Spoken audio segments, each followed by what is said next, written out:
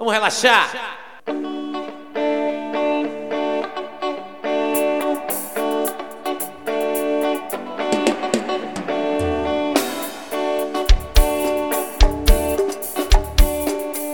O velho cruza soleiras de botas longas, de barbas longas de ouro, o brilho do seu colar. Na laje friam de Guaraba, sua camisa e seu alforje de caçador. Ó meu velho e invisível, diga lá!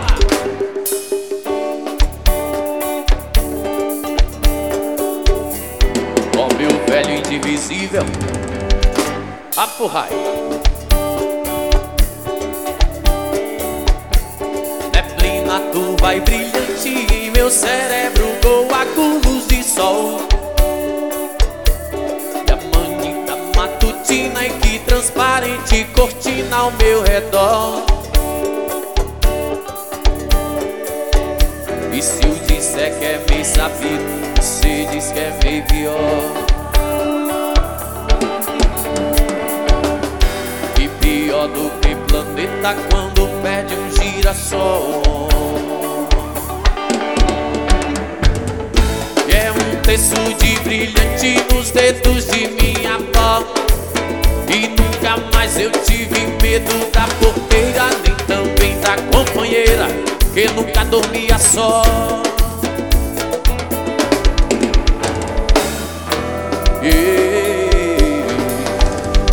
Avohai.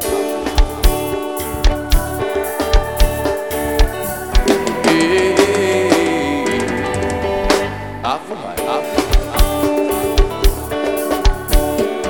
E o brejo cruza a poeira, de fato existe um tom mais leve na palidez desse pessoal. Vales e olhos tão profundos que amargam as pessoas que fitar. As que bebem sua vida, sua alma na altura que mandar.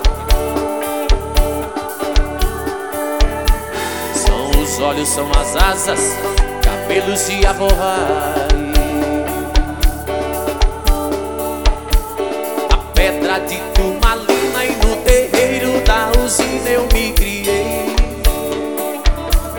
Voava de madrugada e na cratera condenada eu me calei. Se eu calei foi de tristeza, você cala é por calar. E calado vai ficando, só fala quando eu andar. Buscando a consciência com medo de viajar até no meio da cabeça do cometa, tirando na carrapeta do jogo de improvisar.